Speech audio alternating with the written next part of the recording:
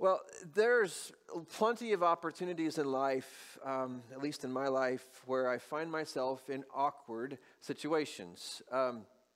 Happens daily in my life, actually, usually of my own creating. But I love the story of a lawyer who found himself in a very awkward place.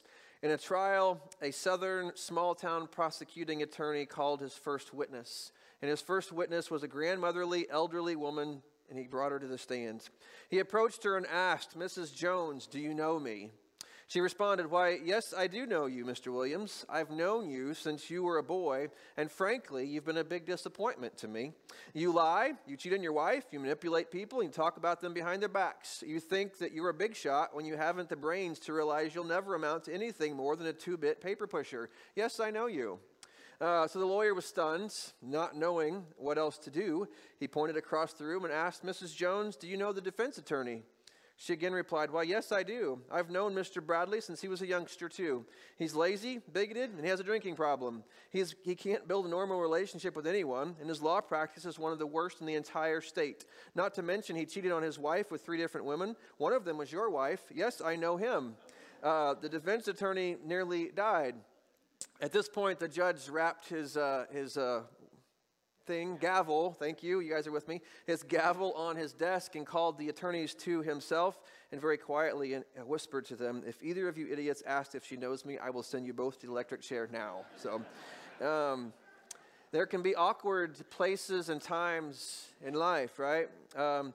That certainly is true when we come to biblical things. Last week, we read a story from Matthew chapter 22, and we've been looking at some of these bigger picture themes of the Bible, trying to wrestle with some of these ideas, all under the umbrella of God uses them to bring us from graves of death to gardens, beautiful things out of our life.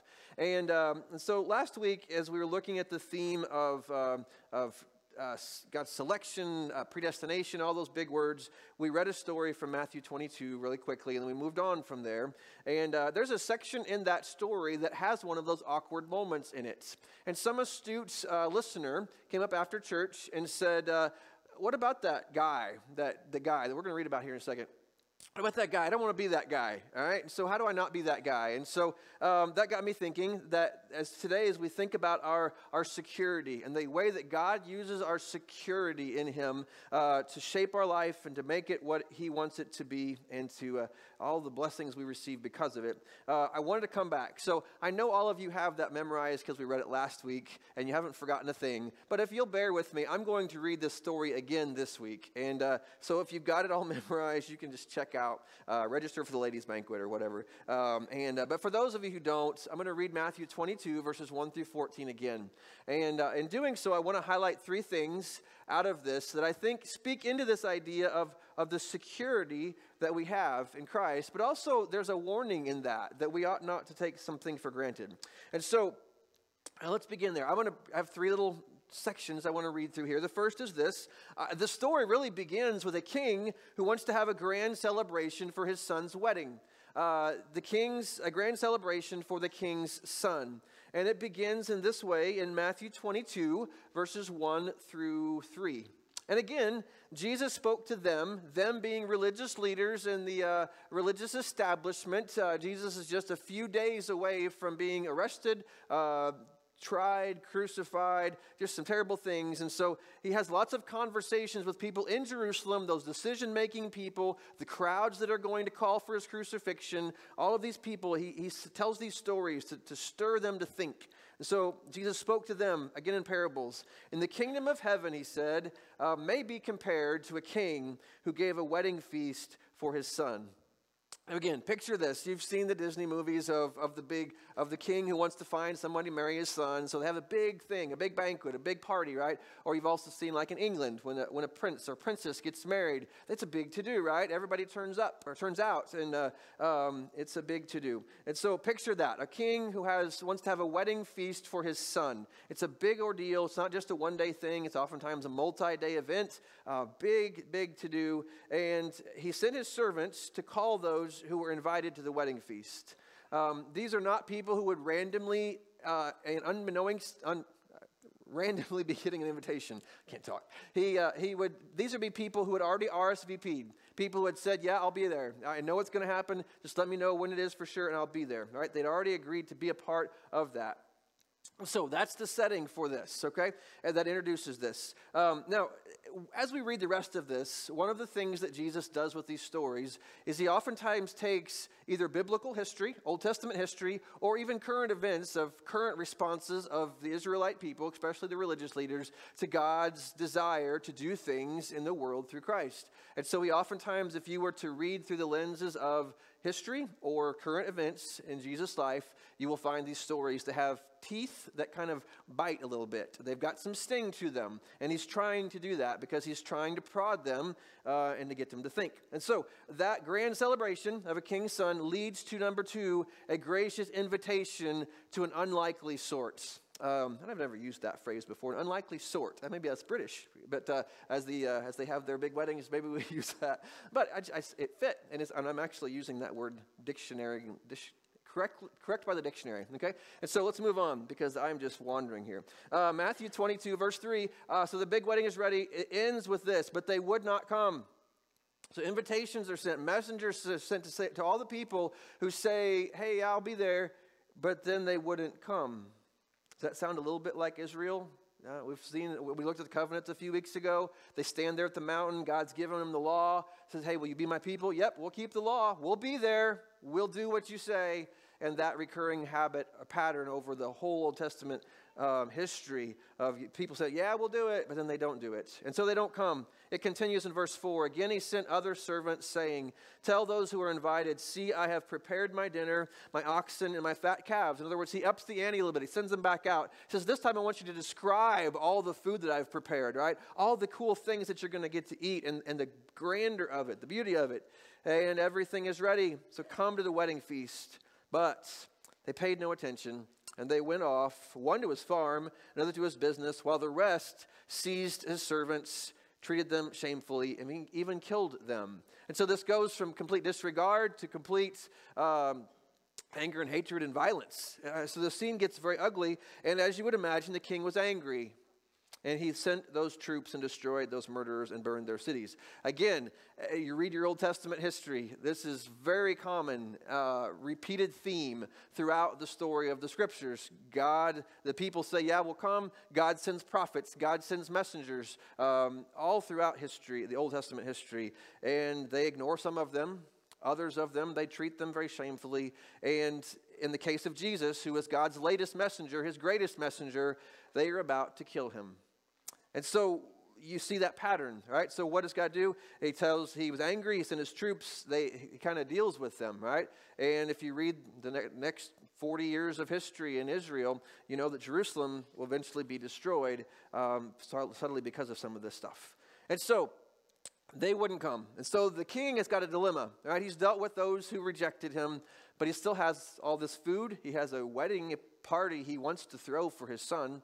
And so he sends messengers out in verse 8. He said to his servants, the wedding feast is ready, but those who invited were not worthy. So go therefore to the main roads and invite to the wedding feast as many as you find. And so just get out there, find anybody you can. I just need people in here. All right. So as those servants went out into the roads and gathered all whom they found, both good and bad, all kinds of people, right? It wasn't just the uppity people. It was all kinds of people. And so the wedding hall was filled with guests. You have this gathering of an unlikely sort. You have a group of people that you would not expect to be gathered at the king's banquets. And again, that fits so well with the story of the Bible. That people that you would expect to be there, religious elite kind of people who say, yeah, we're on God's side, we're with God. They don't tend to show up when God moves. But it's those who tend to be on the down and outs. The people that Jesus connected most with were people that you would not expect to be at the banquet. And you and I probably would fit into that, hopefully, as well. And so you have this gathering full of all kinds of people. And that leads us then to the third thing. the third scene, which gets us to the question at hand, right? You have this awkward scene, right? You've got this beautiful thing. If the story stopped right there, this would just be a wonderful thing of how God found new people, right? In biblical history, the Jews rejected him for a while. They rejected Christ. And so where eventually does the gospel go? It goes to the Gentiles, and he finds receptive audiences, and his banquet house is full. And that would be a wonderful story. But the story doesn't stop there. You get this awkward little story of a man who has a glaring confrontation, the king, has a glaring confrontation with one who took grace for granted. You find this confrontation happening between a king and a man who, for whatever reason, is not dressed for the occasion. It says this in verse 11, "But when the king came in to look at the guests, he saw there a man who had no wedding garments, and he said to him, 'Friend, how did you get in here without a wedding garment?' And he was speechless." Now pause there. That verse has got a few interesting things in it. He came in, he looks around. Some commentators think that the king would have supplied everybody with garments, and these garments would have represented, if in the spiritual side of this, that maybe the righteousness of God's people or the righteousness of people who have been welcomed into the party. Or even if they weren't given wedding gift or wedding attire when they came in, they at least would have gone home, put on their best clothes, cleaned themselves up, and made themselves the most presentable they can in honor of their king. That would just have been a customary thing to do in that culture. But this guy didn't. He didn't clean himself up. He didn't change. Nothing's different about him. And he stands out, apparently, because the king notices him. And so he says to him, "Friend." Matthew, if you see that word friend, I think he uses that 3 times in Matthew's gospel. And it's the only time he uses it in the Bible. But every time that word friend is used, it really means you're not really a friend. It's kind of a sarcastic word. That means, I think it's the same thing Jesus says when Judas comes to betray him. "Friend, you betray me with a kiss," right? It's that idea that you're not really a friend. And so that's the word he uses here. "Friend, you're not really with me here. How did you get in here without a wedding garment?" And he's speechless. He's guilty. He knows it. He has nothing to say to defend himself. And then drastic things happen to him. Then the king said to the attendants, "Bind him hand and foot and cast him into outer darkness. In that place there'll be weeping and gnashing of teeth, for many are called, but few are chosen." And so that's pretty drastic. So best to dress up for the next shindig you go to, right? And so lest that happen to you. And so what do we do with that? What do we do with that guy, that awkward guy who shows up at the end of Jesus' story?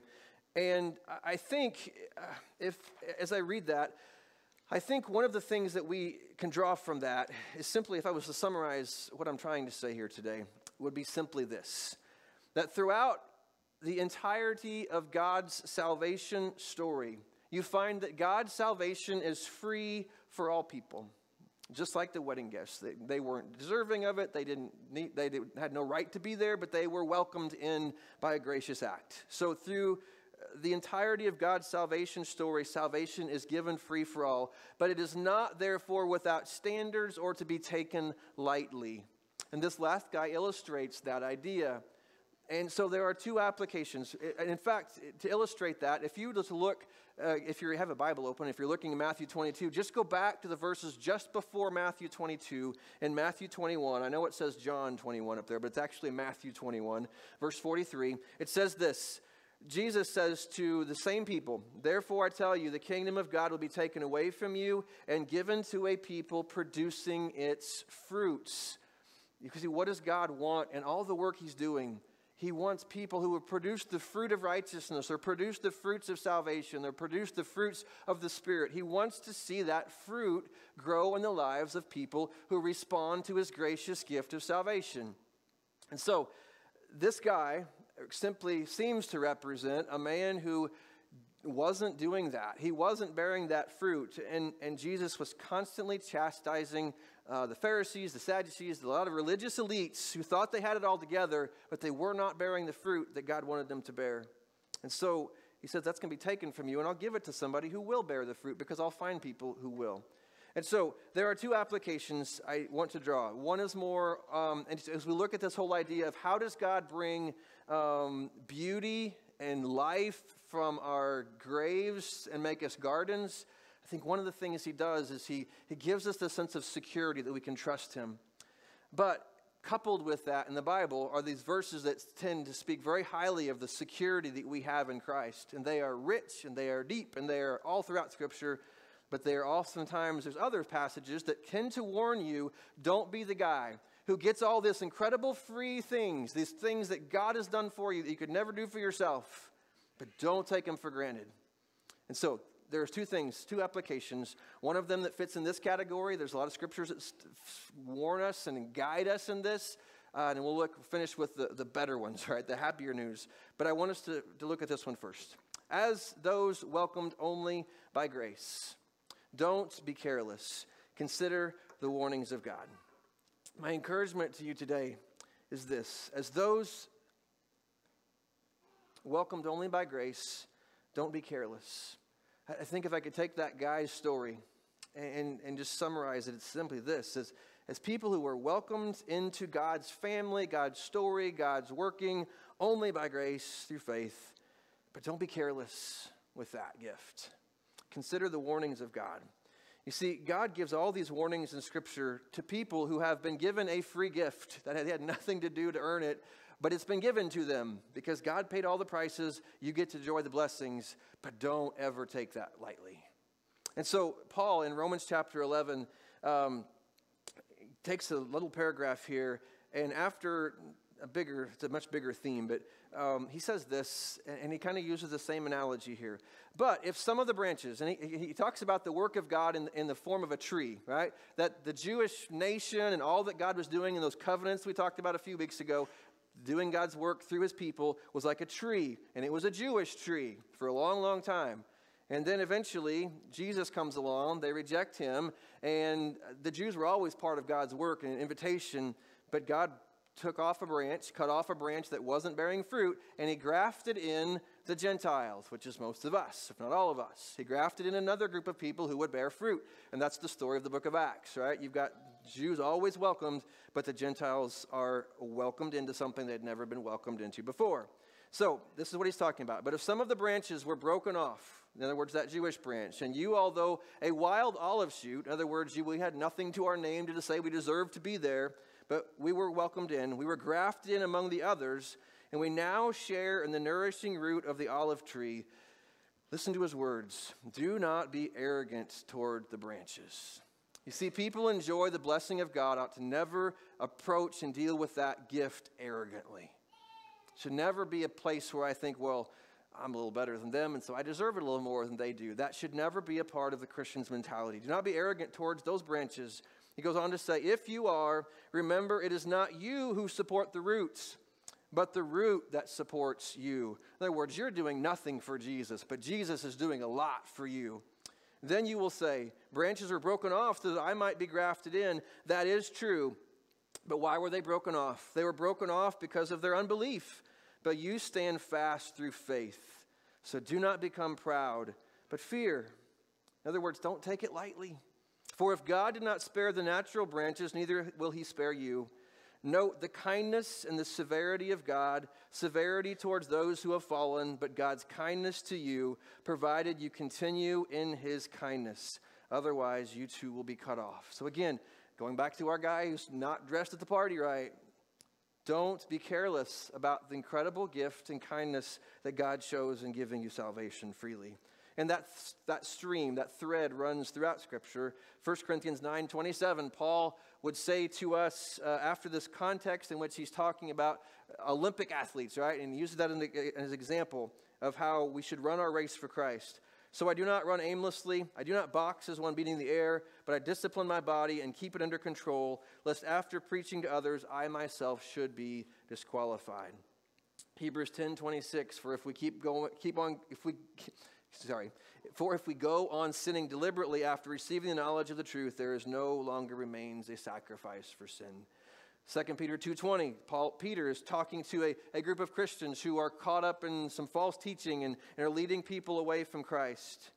He says this, for if after they have escaped the defilements of the world through the knowledge of our Lord and Savior Jesus Christ, they are again entangled in them and overcome, the last state has become worse for them than the first. For it would have been better for them never to have known the way of righteousness than after knowing it, to turn back from it, and that holy commandment delivered to them. John in Revelation 3:6 says, it is those who conquer who will be clothed in Christ. And we don't conquer on our own. We never do that. We conquer through Christ and faith and faithfulness to Christ. Matthew 7:21, Jesus warns us, not everyone who says to me, Lord, Lord, will enter the kingdom of heaven, but the one who does the will of my Father who is in heaven. And finally, Jesus, going back to that horticultural term, John 15:6, if anyone does not abide in me as a branch, as a vine, he is thrown away like branches and withers. So again, that stream is there in Scripture, and it's simply a warning, not to scare us and make us wonder if God loves us. We're going to get to that point and say God loves us, and his gift is sure, and his hands are strong. But there's a warning that those who receive this incredible free gift should never take that gift for granted, should never allow that to become a source of pride or arrogance where we look down on anyone else for that. We are all guests allowed into the party only by the gracious invitation of the Father, of the King. And so we should heed that warning. We should hear that and listen to that and take that seriously when you read that in Scripture. But don't stop reading there, because the story is bigger than that. So the second application I would leave you with is this. As God's guest of grace, he wants you to live in full joy and assurance. So don't doubt. I think there should be a so in there, sorry. As God's guest of grace, he wants you to live in full joy and assurance. So don't doubt. Consider the love of God. Those warnings are serious, and they're unsettling for us sometimes. But boy, please hear this part more than that. Because God calls us to hear this. We are all guests by grace, and he wants us to have joy. He wants us to have assurance. And so we should consider the love of God. For me in my life, and I think so many of us, there are times in our lives when we sense our unworthiness to be a part of God's party, God's work, God's kingdom. Just live your life for a week and look back and think, there's so many ups and downs and goods and bads, and maybe more bads than goods. And it can be hard if the focus is on me to say, am I trying to perform my way into this? And that is not what I'm trying to say. I hope you don't hear any of that when we look at those warnings. You see, Scripture is full of encouragement for people who struggle with that. And I think that assurance comes not from placing the focus on ourselves. It comes as we focus on the giver of the gift, on the King, on God, on Christ, on his Son. And so Scripture is full of encouragement to stop and understand the depth and the width and the height and the length of the love of God. 1 Peter 1:5 encourages us with this. According to his great mercy, he has caused us to be born again to a living hope through the resurrection of Jesus Christ from the dead, to an inheritance that is imperishable, undefiled, and unfading. It is kept, held, locked up tight for you in heaven, who by God's power are being guarded through faith. There's just that little phrase, what does God ask of you? It's that faith and that faithfulness. It's that through faith for a salvation ready to be revealed in the last time. And so look at all of that thing, that protective security and assurance that God wants you to hold on to and to live from. That there is this gift given to you out of God's grace to you that is strong and broad and deep. And so he asks us a simple response of faith into that promise. Listen to these verses, though. I love what Jeremiah 31, verse 3 says. And if you were here a few weeks ago, we looked at this chapter in a book that's all about a lot of negative things, a lot of judgment talk, a lot of difficult things. The people have failed God miserably in Jeremiah's day. But hear God's heart even to them in that context. I have loved you with an everlasting love. Therefore, I have continued my faithfulness to you. That's probably one of those verses you should strap to the ceiling of your bed. So that every morning you wake up, the first thing you read is that God has loved you with an everlasting love. Therefore, he is faithful to you this day. Zephaniah 3:17. And don't hurt yourself doing that. Maybe put it on your mirror or your bathroom. That might be a safer place to do it. Zephaniah 3:17. I love this verse. For the Lord your God is living among you. He is a mighty Savior. He will take delight in you with gladness. With his love, he will calm your fears. He will rejoice over you with faithful songs. Other translations say he will dance over you with faithful or joyful songs. Again, just meditating on that verse, and just wherever you are insecure, wherever you are afraid, again, the focus is not on you. The focus is on the one who bought you and brought you and will bring you into God's final work. You see, God has a great heart for you. He loves you. So consider his love for you. So my last few verses here are just to encouragement to say, okay, he has given a great gift out of a great love. He is a great king. He is a great God. So hold on. Hold on to him. Hold on to him in faith. Hebrews chapter 10, verse 23. Let us hold fast the confession of our hope without wavering. And why should we hold on to him? Because he who promised it to you is faithful. That God is faithful. So hold on to him. Hold on to him. John 10:28, our memory verse for this week. I give them eternal life, and they will never perish, and no one will snatch them out of my hand. His hands are big, they are strong, they are sure. And so in him, there is no reason to doubt, to fear. There's reasons for joy and assurance when our lives are centered upon him. So continue in the grace of God. Note the little word if in Colossians 1. Just that little thing. God encourages us to stay focused, to not take it for granted.